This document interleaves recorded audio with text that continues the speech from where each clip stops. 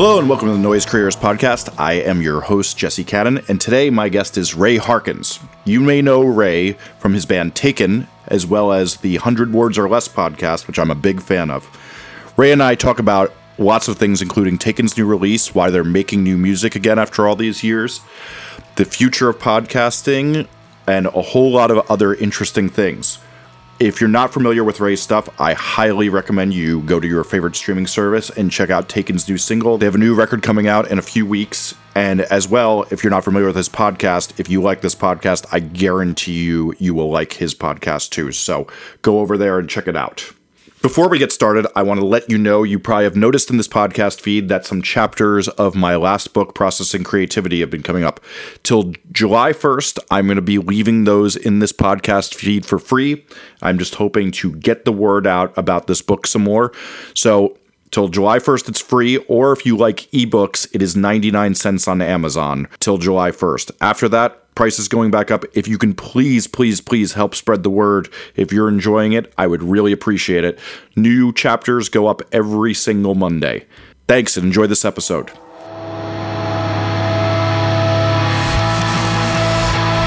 Hey, 1 second before we get started with this interview. Noise Creators is able to do these cool podcasts because we're a service, and we're trying to get the word out about our service to people. So if you enjoy this podcast, it's really, really important that you share it to people so more people can get to know what we're doing, trying to connect musicians with producers to make better music and make better records for you all to listen to. So please help us out. If you like this and like what we're doing, share it, tweet it, Facebook it, Instagram it, Tumblr it, whatever you like to do that. As well, we're going to start doing a really cool thing. If there's a great quote from these podcasts that you really enjoy, put it on a graphic, tweet it, Facebook it, take a picture of it, and send it to us at Noise Creators on every single one of the social networks.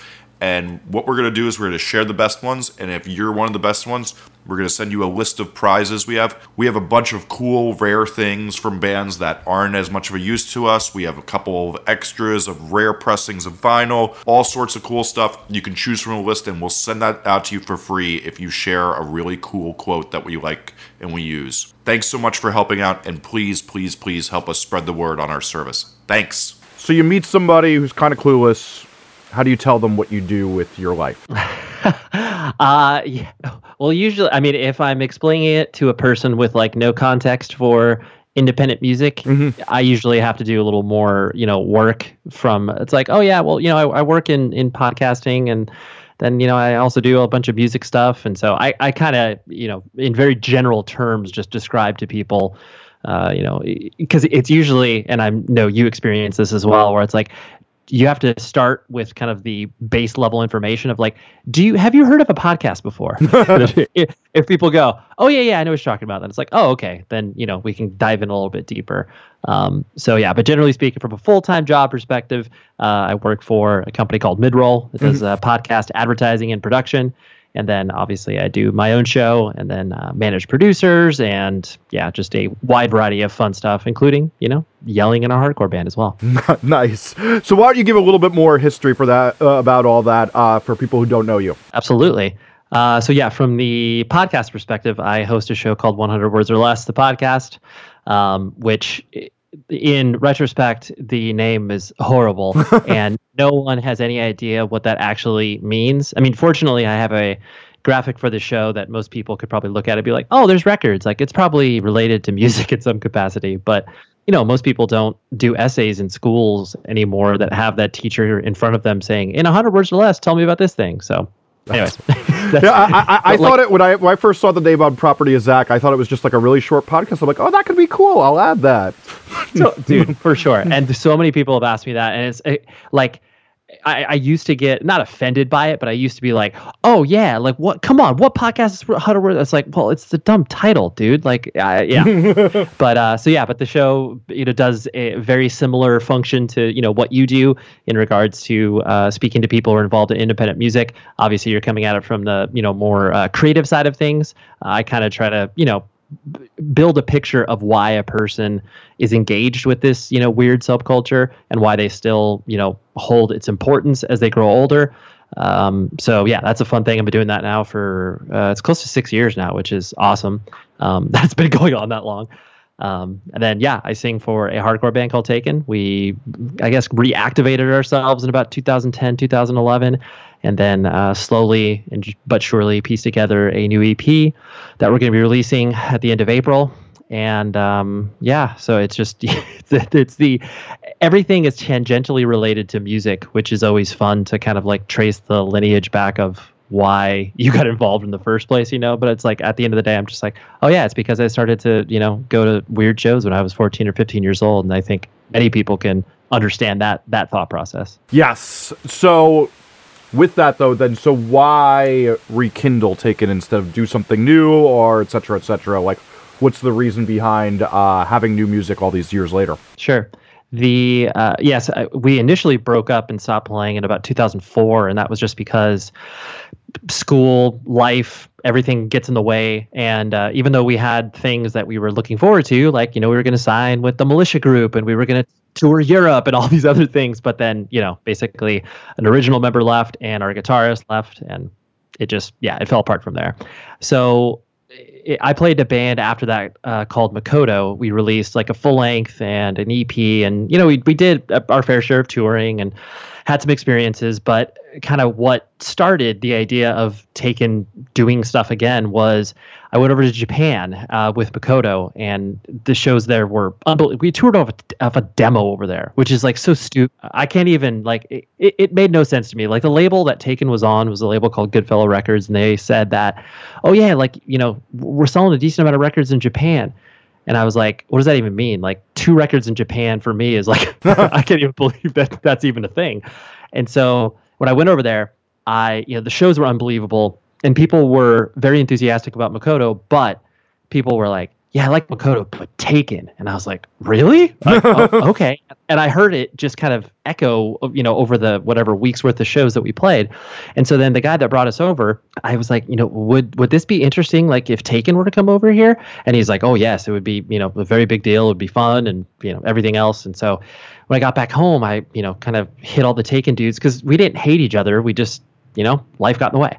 And so basically we did a tour in 2008, I want to say, you know, did some shows here in the States and did some up in Canada, then went over to Japan. And so the reason I'm kind of laying it out like this is just because it was a slow sort of, you know, roll. And once we started to come to the idea that it's like, well, yeah, we don't need to be this like full-time band. Like we can exist in this world and play shows when it makes sense.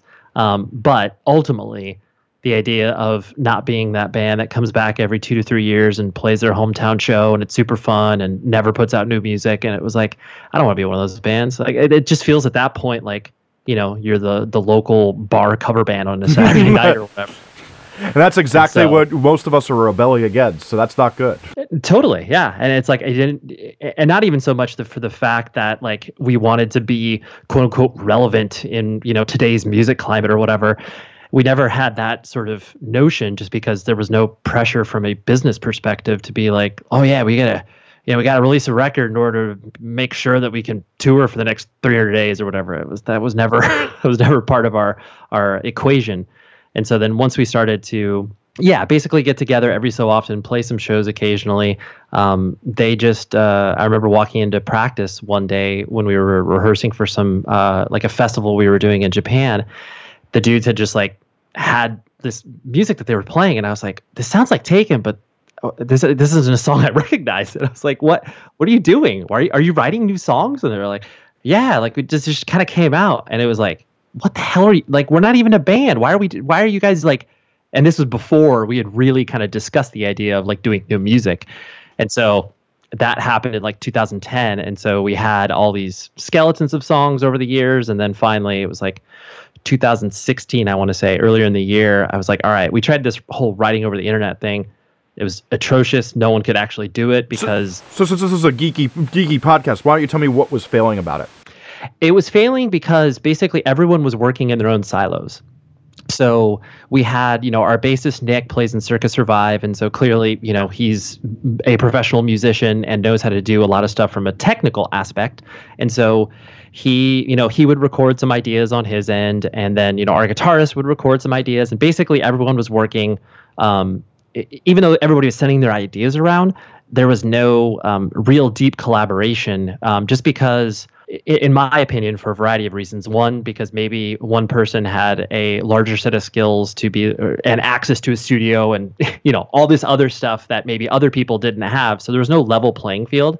And I'm speaking from an outside observer because I don't create any music. Like, I am the what I like to call the third party editor, where it's like I can be like, hey, that part's a little too long. Maybe we should cut this off, or maybe we should add another thing here. I'm kind of listening into it as an outside observer, but with a very close seat at the table. It's an important role. No, and honestly, I really, as much as people, maybe don't enjoy that position in a band, because there are some people I know who kind of like struggle with that, and then they, try to like write music on their own, but they're maybe not as good as other guitarists or whatever. I just never felt that compulsion, because I was like, yeah, like, whatever, a song could be 95% done, and I'm taking it that additional, 4 to 5% to the finish line. And I felt really good about that, because I trust them at the end of the day too. I'm just like, yo, the reason you're in the band is because you're awesome at what you do. So like, why am I going to get in there and be like, oh yeah, dude, more power chords? It's like, no, bad idea. So I think, yeah, everyone was doing their own things in their own silos. And I just knew that collectively it would make our lives so much easier if we just basically locked ourselves in a rehearsal studio for like a weekend, basically Friday, Saturday, Sunday, like everyone's flying out to Southern California, locking ourselves away, doing 12-hour days, just trying to bang these songs out, because we had enough material, I felt, but it wasn't, like I said, it wasn't being collaboratively worked on. And then, there's clearly, in this day and age of technology, people can share so many things, and so many projects have launched and, been released and have been incredibly successful.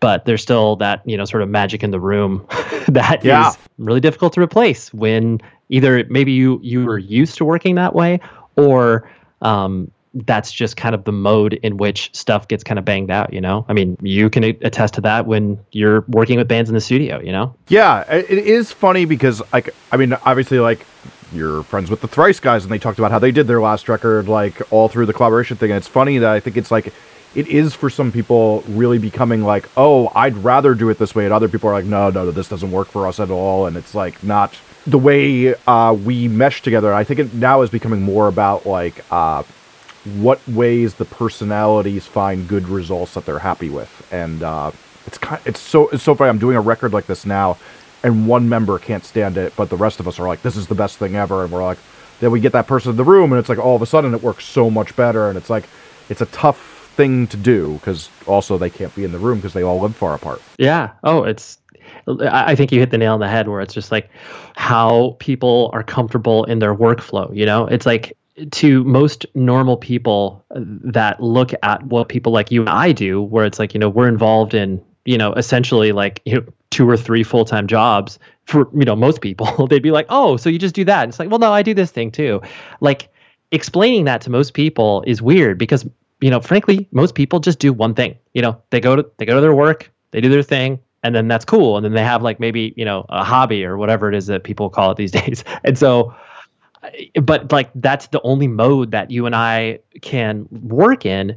But we've developed these systems in order for it to be, as manageable as it can be when you're, juggling so many things. But that's the only way that anybody can get stuff done, is when you have kind of a system in play. And the same thing could be said about, collaborating over the internet or writing and recording. It's like, you could try to, square peg round hole it and try to like get it close. But then at the end of the day, you got to shave off those sides and, get back to your comfortable space, whatever that means. Nice. That's a really good way of putting it. So tell me, so you guys sit in a rehearsal room, you start banging this out, then what happens?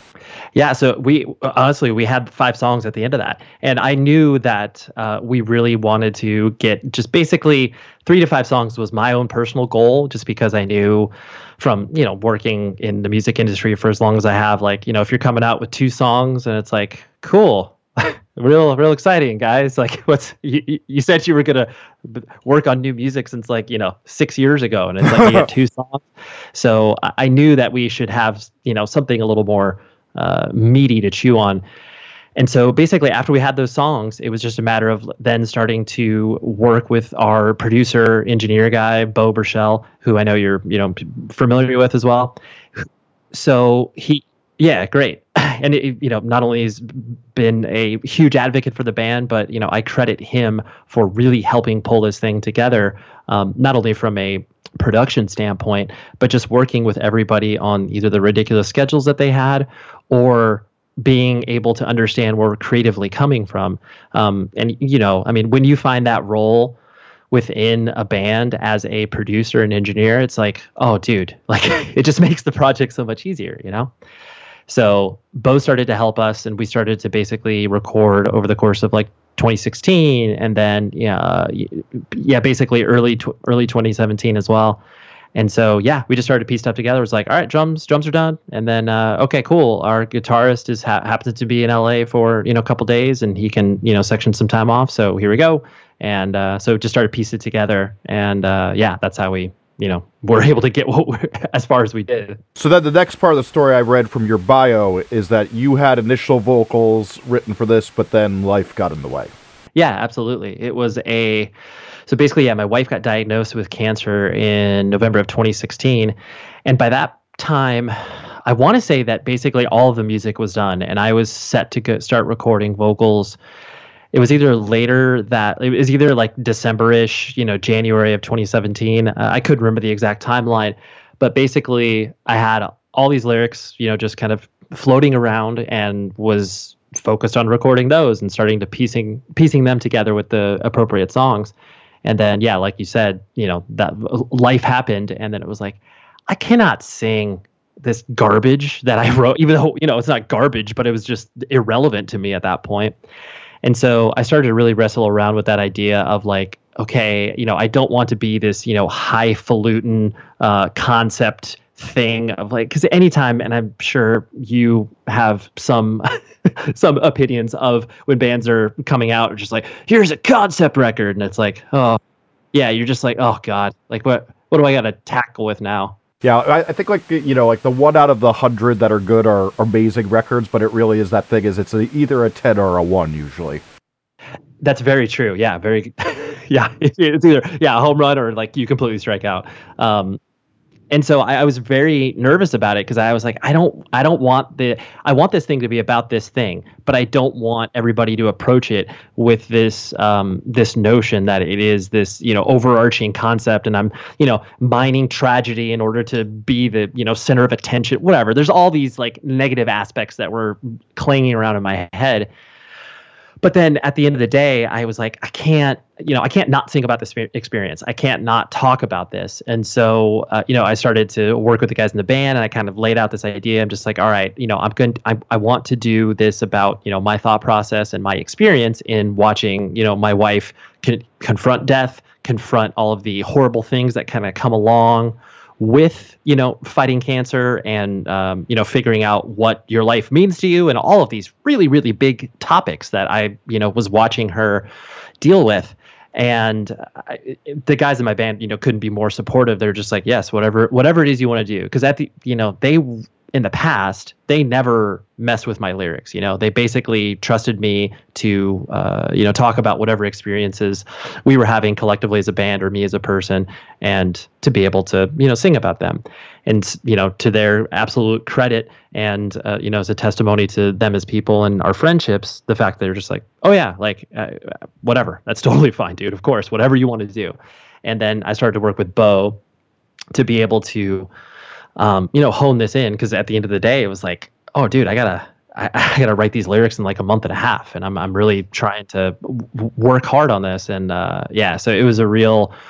It wasn't a stressful process like getting the stuff together, because it was just there was a lot of emotions, but in order to harness the ideas that I was trying to create and then have people be able to relate to it on a experiential level, where it's like, okay, not everybody has experienced cancer, but everybody has experienced loss or death or the emotions that come behind someone potentially dying in your life.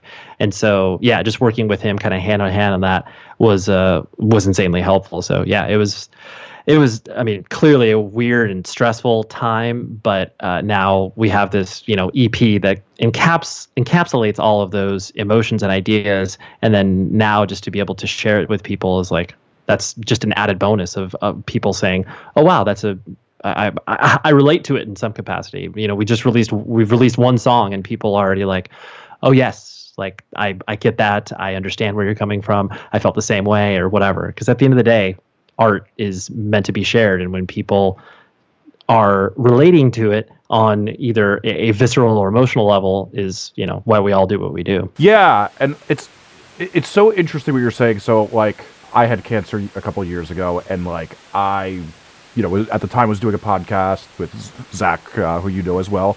And like, I didn't want to talk about it for very similar reasons of you're like, I don't want to exploit this. I don't want to like be that person and everything. And it's hard to do, but it's also the other side of it is this is the thing you're thinking about all day. Like, I can't imagine what it's got to be like to watch the person you love that much go through that. I mean, for me, it was just like, okay, I'm a rational, calm person. This is my own life. But I imagine this was what was consuming you every hour of the day. And that, it's so funny because, like, I think there's this thing I keep grappling with punk of that, like, we have so much shame about exploitation and capitalism and all these things, but then there's also the thing that collides with it is like, well, often then the real life of things is that we have real life demands and stuff like this, and we keep neglecting them for the sake of our pride. And I keep thinking about that a lot lately. Does any of that speak to you? Oh yeah, I mean, it's the punk rock guilt of it's not even that, like the fact that you are making money off of art or whatever, but yeah, the notion of being exploitative over an experience. You don't want to be a cliche of things that have come before you because you realize that is something that no one wants to be, but when you're so hyper aware of everything that is happening, not only within our subculture, but then pop culture at large. Yeah, you don't want it to seem like this. You don't want it to sound like some 14-year-old person's diary. And you really do run the risk of kind of going to the most base levels of ways to express yourself because you're in a raw place, or you don't think you're that eloquent, you don't feel like you have got a good grasp of how to explain this. And so yeah, I completely understand where you're coming from, because and plus there is that sort of like ego gratification of the fact that like, oh yes, this horrible thing happened, and then now I can turn the spotlight on myself because and I have the ability to talk about this now, and like that clearly feels weird. Like I mean, and if it doesn't feel weird, you're a sociopath. Like, Yeah. But yeah, I completely agree with you, and I think a lot of that comes down to the fact that the way that I viewed what I was going through was like this. I'm a passenger. Like I so distinctly remember like some of the first conversations that my wife and I had, like that evening after she got her phone call from her doctor saying like, yes, this is cancer, and these are the steps that I would recommend, and whatever else that she went over with the doctor, and I went over with the doctor as well, was the fact that I was like, okay, this is your story. Like people are going to have a million different opinions, not only from your doctors, but family, friends, everybody that cares about you. In the same way that what happens when women are pregnant, everybody has like a million ideas and like, oh yeah, you should like wear this stuff around your ankles because then you'll walk easier. It's like everyone has an opinion, in the same way that everyone has an opinion about how you should handle yourself when you're dealing with something like this. And so giving her me saying that to kind of feel like, to give her that ownership over being like, well, yeah, like whatever I choose, like my husband will support me, and the person who is going to be by my bedside as I'm recovering and doing everything I need to do to try to stay healthy.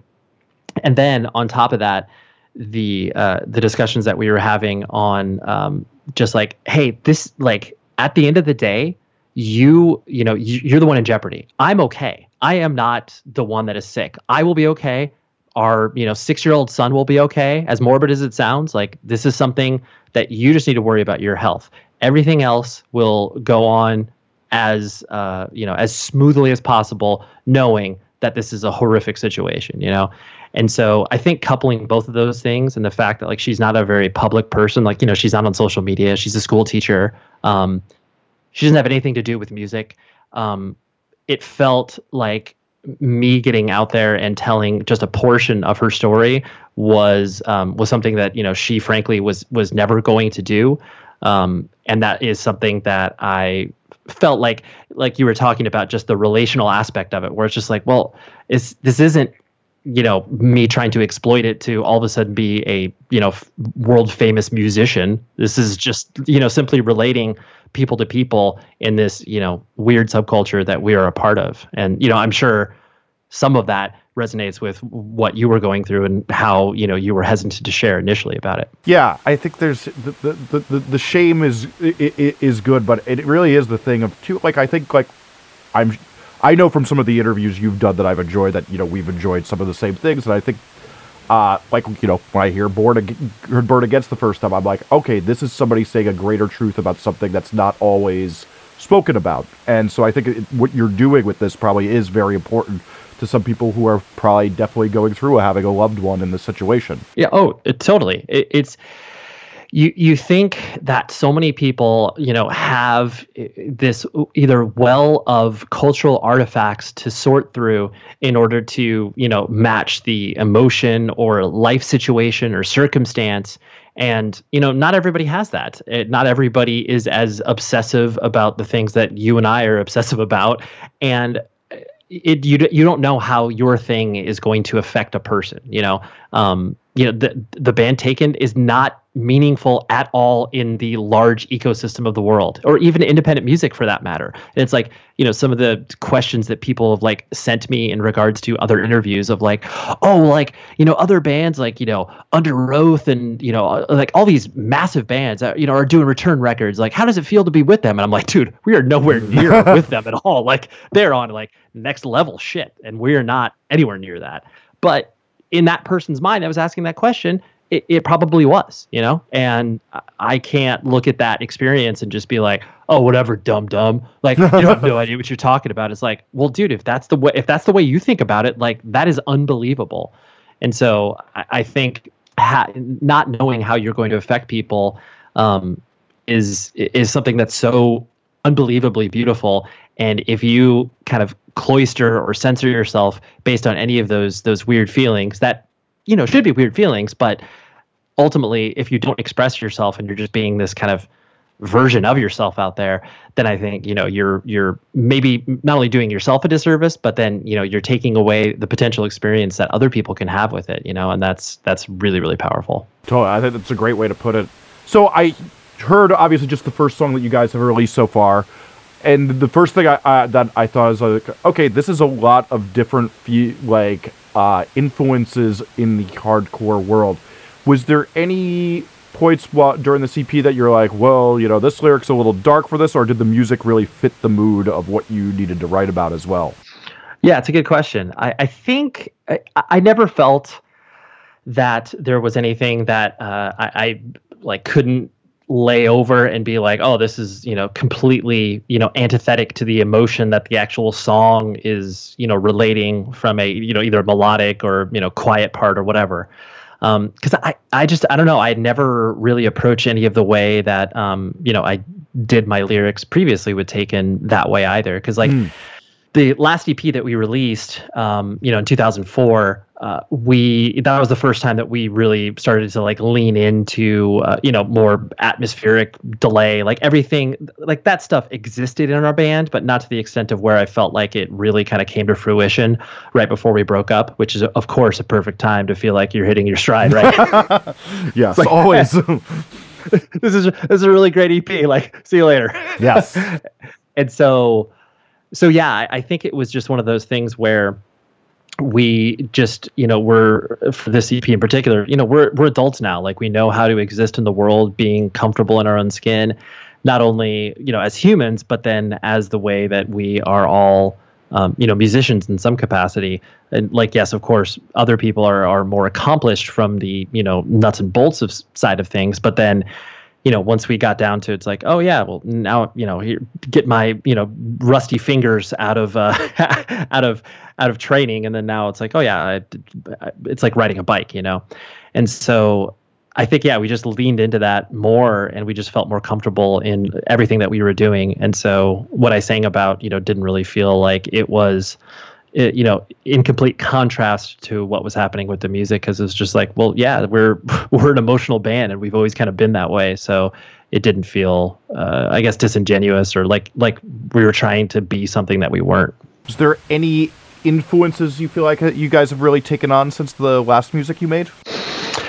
I would say, I mean, honestly, like the one thing that I kind of reflect on in watching the, melodic hardcore kind of progress, because in the early 2000s, especially in the scene that we existed in, or being Orange County, we existed along the same shows as bands like, Bleeding Through, Throwdown, 18 Visions, and the scene in our area like exploded in ways that none of us ever could have anticipated. But we were always kind of the odd band out because, we were too, not moshy for the moshy crowds. And then we were too, melodic for the people who were looking for non-melodic stuff. And so we didn't really have a sort of brother or sister band that existed in our scene. So we had to kind of like look elsewhere from, bands like This Day Forward, Alexis on Fire, For Dire Life's Sake, and a bunch of other bands that we kind of formed relationships with towards the end of the band, because it was like, oh wow, other people are doing our weird melodic stuff. Like, that's cool. I didn't really know that.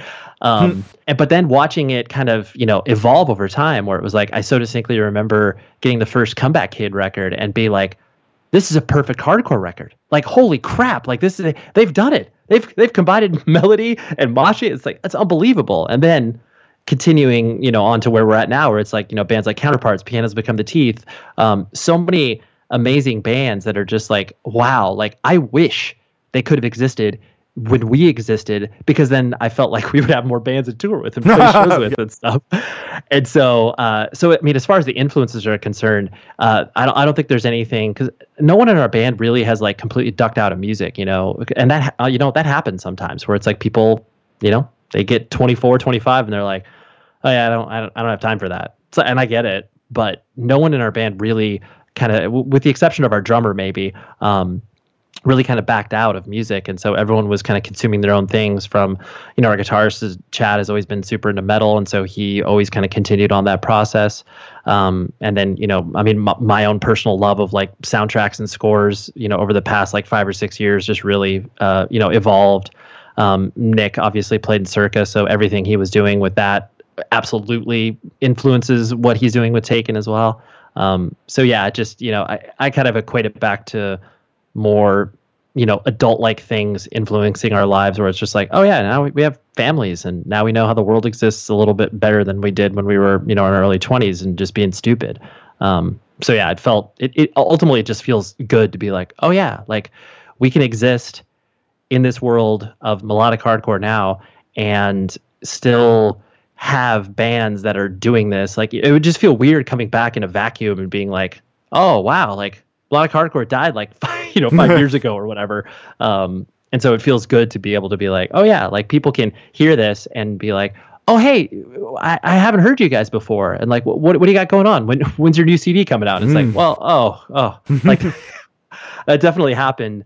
Like we played a bunch of random shows in the 2012, 2013, 2014, and I think what felt really good about, like, we would play a show with like Hello Goodbye, we play with like Seusin, Atreyu, whatever, like friends bands would ask us to play these shows that were special in some capacity, so we did.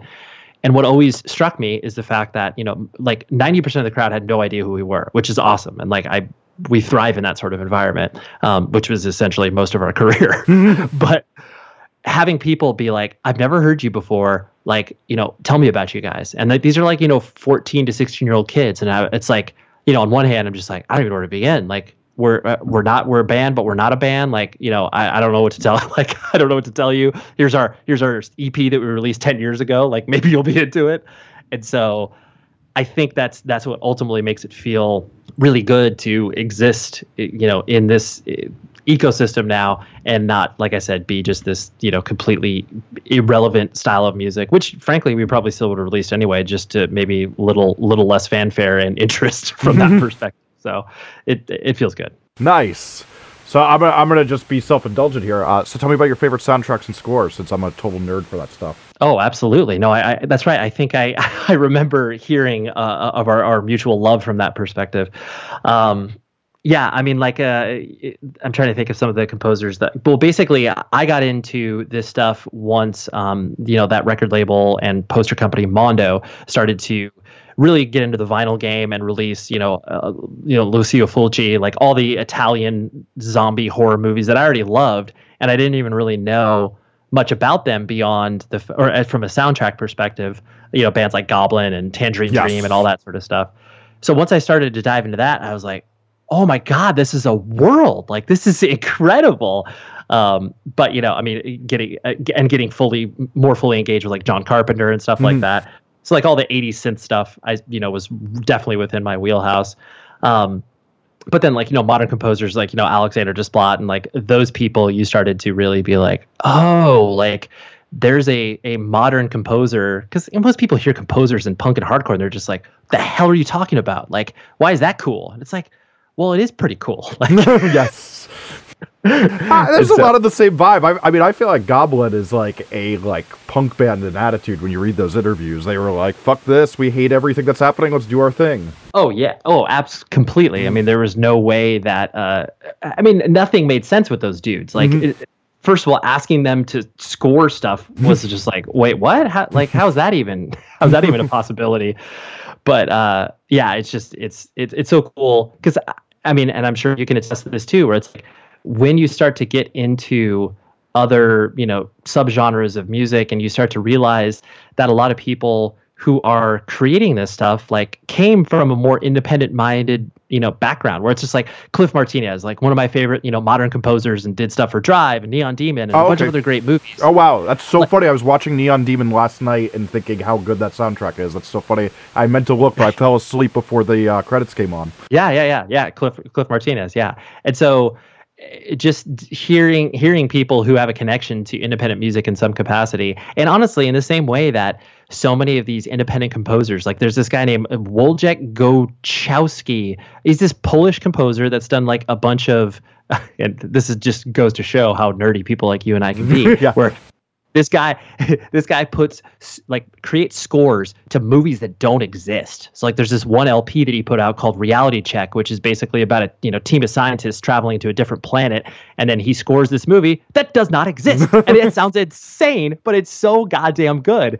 But there's no difference between a person like him who, like, it's not like he's asking permission to do this, he's just like, oh yeah, well, I'm a musician, so this is how I'm going to express myself. And it's like, yeah, not everybody has the luxury of tripping onto a Black Flag record and all of a sudden being like, super independent DIY punk guy.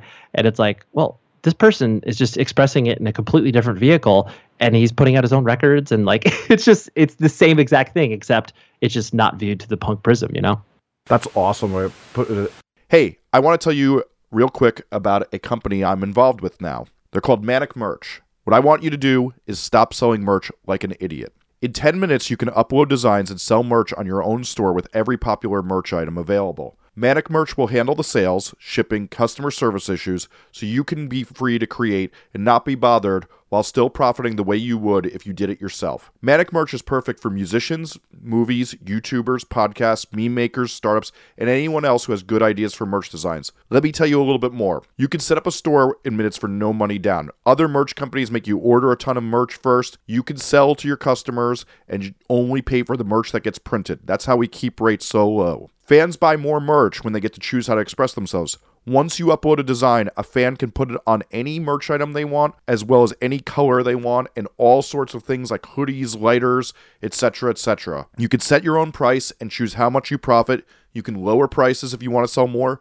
raise them if you want to make more. You also get the email of every single person who buys from you, so you can email everyone when you have new releases. You could also track sales, and you get paid on time each month.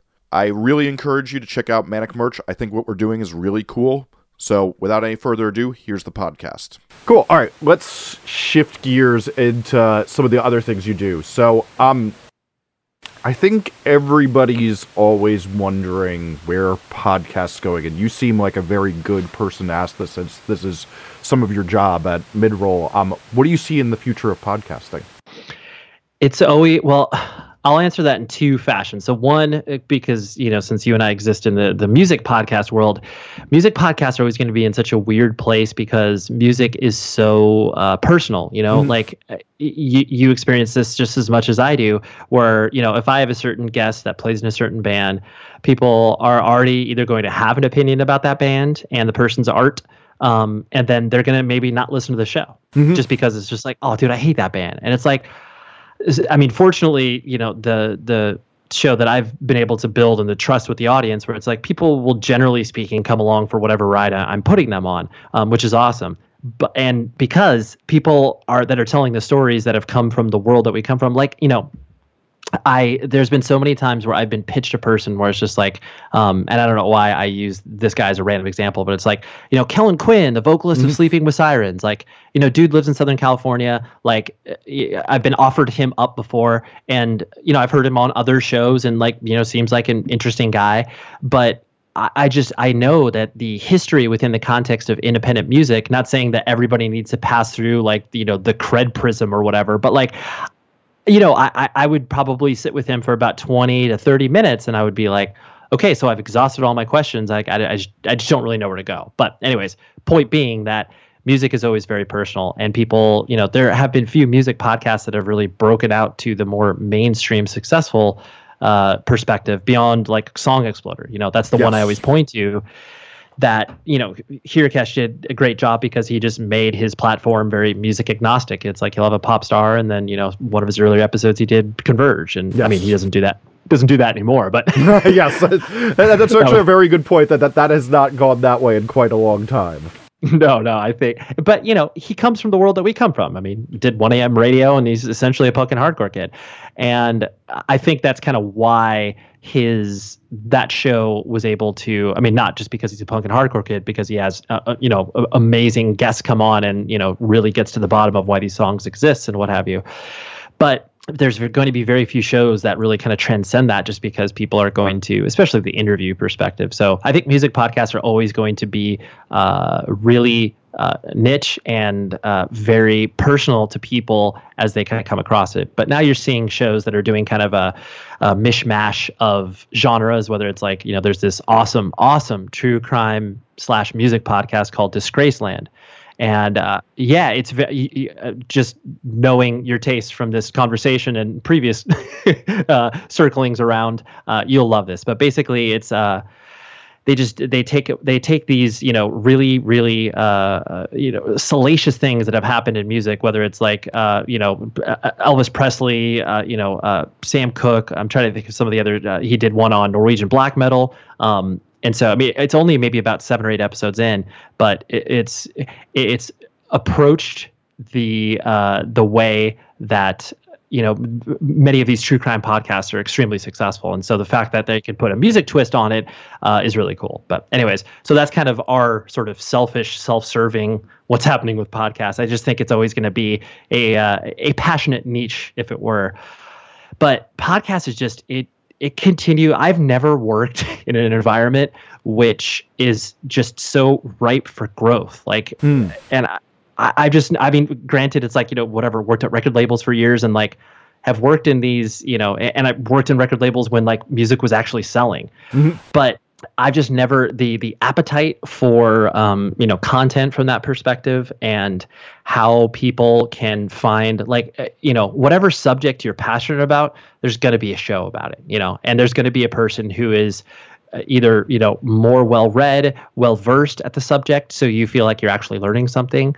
And it's incredible to have that sort of wide variety where people don't have to just, you know, turn on the radio and veg out anymore.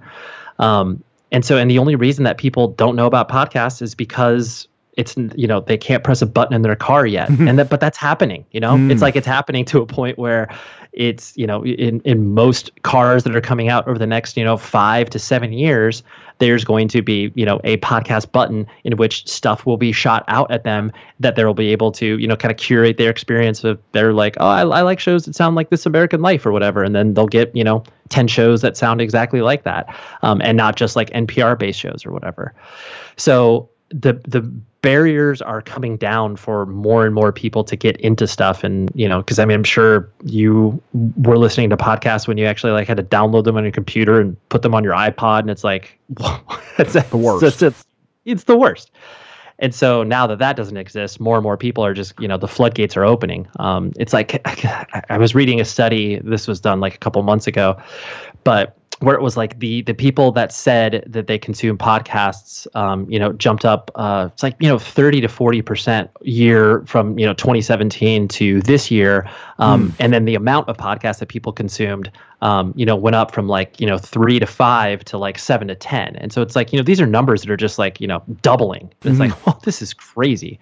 And then from an advertising perspective, it blows my mind because people are straight up like secret millionaires. Like people are making, I'm not just making this about the money, but it's crazy how many people are frankly not being advertised to. And that's why the podcast advertising is working, where it's like, oh, hey, you want to speak to a person who like literally does not watch live television, does not listen to radio, ignores subway ads. And like, it's like, where do you get these people? And it's highly influential people too, that are telling everybody else what to do. Totally.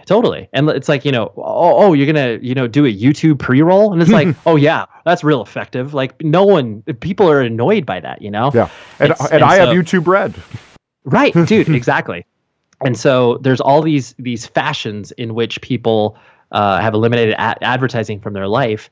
And, but yet those are still like insanely big industries. It's like podcast advertising from a sort of pie chart perspective is still so small, but it's still so massive in my head to where I'm just like, I can't even believe the sort of growth from that perspective. So I just think it's going to continue to grow the amount of creative energy that's being put into it, not only from just like a original content perspective. And then it's like, the company that I work for, it's like, we just did a Wolverine podcast, like, an 8-part podcast that is unbelievable. Like you listen to it and you're just like, dude, in my, 11-year-old brain, having like an 8-part, well acted series that's like, I can't even believe this is happening. It's crazy.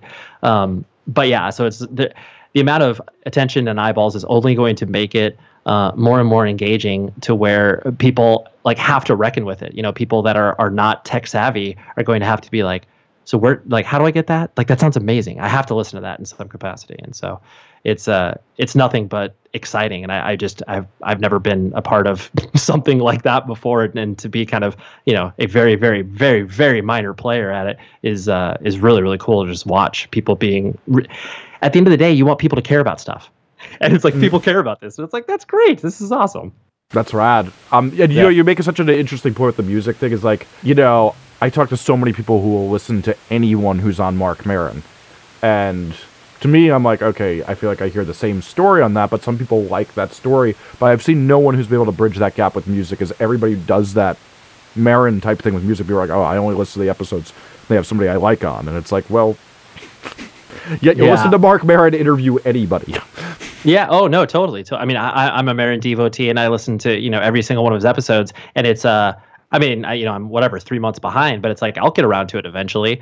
But I think to me the fun part, and I'm sure this happens to you too, when you have a person on who carries a lot of weight from either their reputation precedes them or their band is terrible, so most people are just like, oh gosh, this is awful, why would I ever listen to that? But then like the people that do trust it and are just like, yeah, I'll listen to what this person has to say, and it's like, oh, that's like, wow, that's very interesting, I never knew that this person played in a terrible punk band before or whatever. Like they just have those little similarities that people can relate to. And I think that I think that the more people that kind of trust that process of like, okay, this is like, I am deliberately doing this for you. Like I want you to like learn about this, whether it's, you may not like the band, but this person has a really interesting story, and they have similar principles to you or whatever.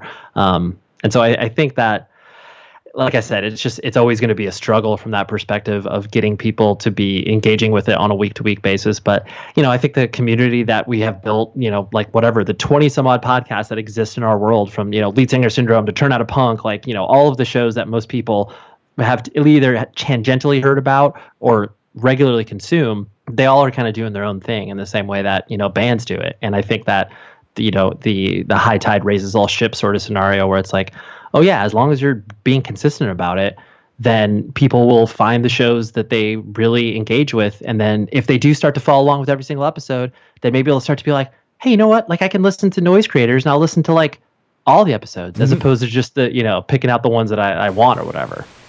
Totally. I think that's a great point. Yeah. What's funny is I found 99% Invisible because you had him on. I was like, oh, if he's punk, then I'll check out his show. And then he seemed like such a rad guy on your episode. And then I started listening. I was like, I ignored the record. I mean, I got told to listen to that podcast 9,000 times. I'm like, design, I don't fucking care about that. I'm like practically blind.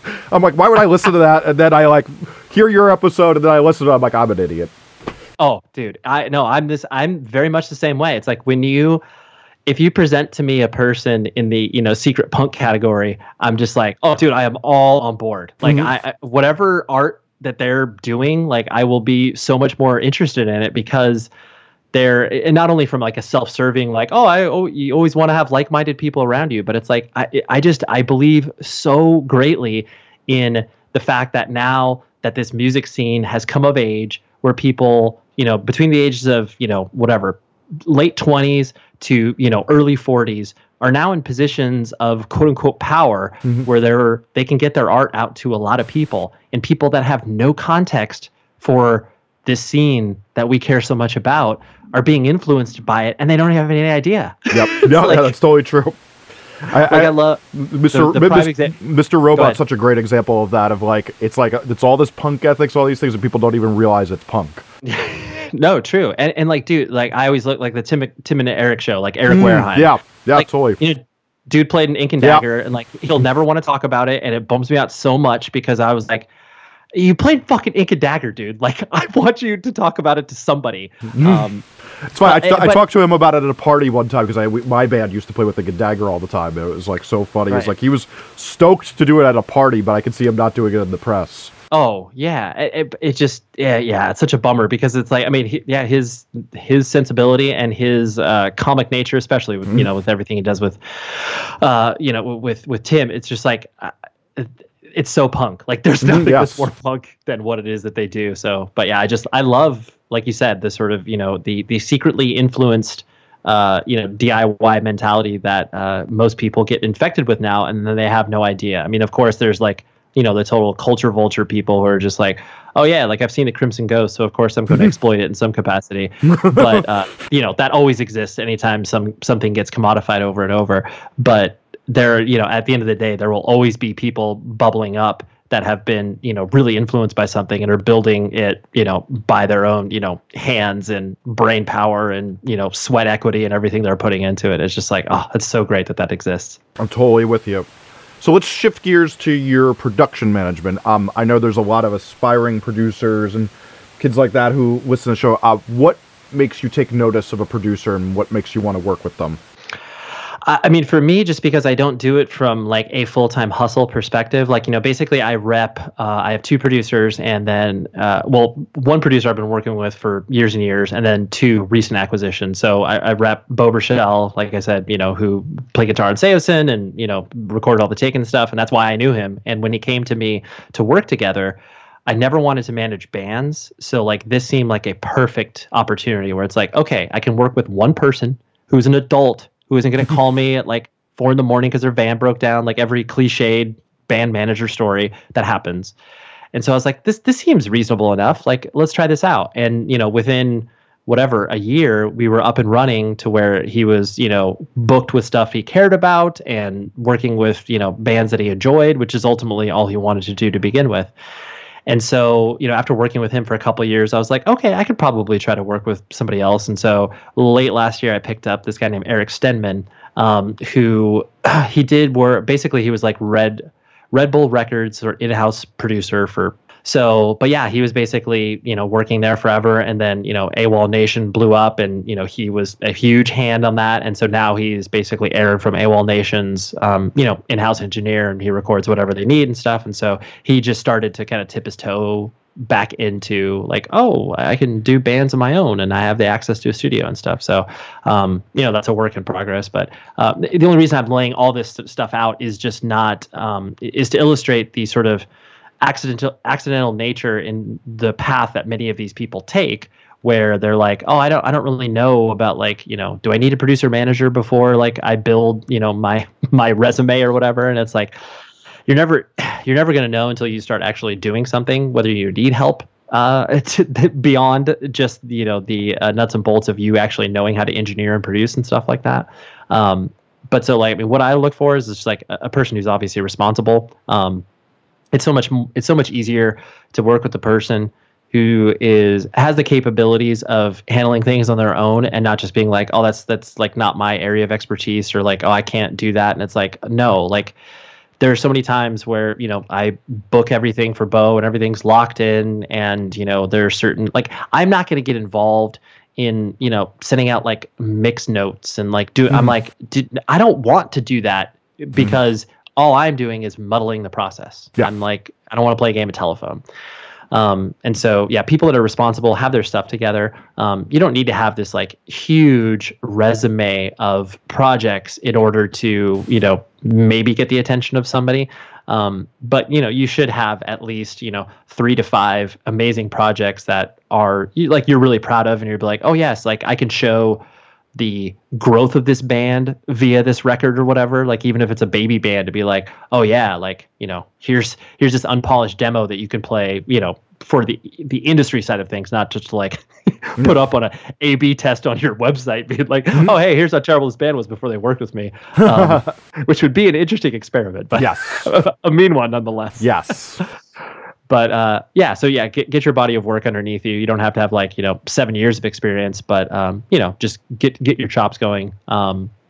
And then ultimately, I have I think the people that have some semblance of their own studio, or a studio that is insanely cheap for them as far as the day rate's concerned, just really, really helps. It's not going to, because most record labels don't have huge budgets. So if you're like, all right, it's going to be $10,000 for this producer, and then they're like, all right, cool. And then you're like, all right, so it's about $7,000 for the studio, and they're just like, what? We don't have that. We don't have that sort of money too. It's like, yeah, you have to consider all those things. So, those are good kind of thought starters for people who are looking to build their rep, so to speak. Nice. Cool. So why don't you tell us what you have going on in the future? From a Taken perspective, we're just releasing that EP on Other People Records at the end of April, and then we're playing a hometown show in May at Chain Reaction, and then we're just looking for other fun opportunities. Like we're probably going to do some Midwest dates at some point in the summer, and then we're looking to get to the East Coast at some point in the fall, maybe kind of around the pending Japanese tour that we're kind of putting together right now as far as the time frame is concerned. Because let's be honest, like anytime we get to go to Japan, like I'll always do it like 99% of the time. Yeah, it's just the unbelievable culture over there. And they just amazing people, amazing shows over there. So that's kind of what's happening with Taken. The podcast, is just keep on keeping on. Like it's at such a good level where I do, I make money off of it, but it's not so high pressure where I feel like I just don't feel like it's work, even though it technically is. Like, I got my process of like, all right, Mondays, I gotta, do the first pass of an edit, and then, Tuesdays I'm listening to that edit and kind of tightening it up, and then Wednesday I publish it. But I'm able to bank enough content to where I've got like, a month's worth of shows, as opposed to, I think the stress comes in when, you don't have a person for that week and you're just like, crap, it's Monday, I gotta put this up on Thursday. Like, I don't want to be in that spot. So that's kind of what's happening with the show, and just continues to provide value to me, and then obviously the people that listen to it enjoy it on some capacity as well. And then just keep on keeping on with the mid-roll side of things too. And it's just so interesting to watch where everything continues to go, because now we're shifting over from a lot of people from an advertising perspective. A lot of people who are your kind of like typical advertisers of podcasts, whether it's like Casper, Audible, HelloFresh, like all the companies that if you're an avid podcast listener, you're already very familiar with. And then now I'm just seeing so many more huge brands be involved, whether it's like, Coca-Cola and, Walmart and all these companies where it's just like, what the heck? Walmart's buying podcast ads? Wow. Like, that's insane. Yeah, and you're like, yeah, and I know this because I work at this company. Like they did their own podcast. They did like a 6-part podcast on like logistics, which of course sounds like the most boring thing of all time, which it was because they produced it and they didn't do a very good job at it. But but it's just crazy, like the amount of people who are showing interest. But because ultimately all that's happening is podcasts are sexy and cool, so it gets up to the marketing person of one of these mega corporations, and then they're just like, hey, we got to get on this podcast game, like let's figure this out. It's like and they've got $9 kajillion to spend in a month, and so they're just like, oh yeah, we'll throw like $200,000 at this like cute little project, and it's like, what? Like, okay, I guess we'll figure this out. So but yeah, it's just crazy. So it just continuing to watch that grow as well.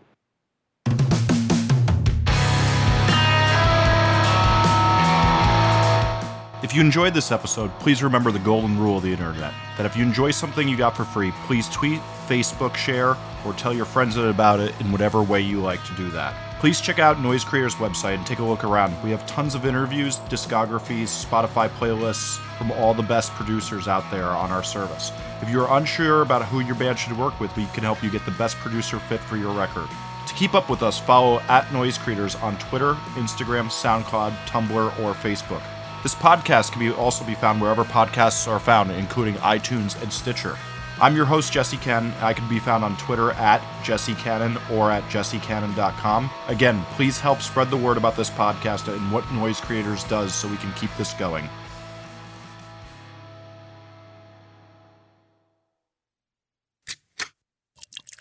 This is the Jabberjaw Podcast Network.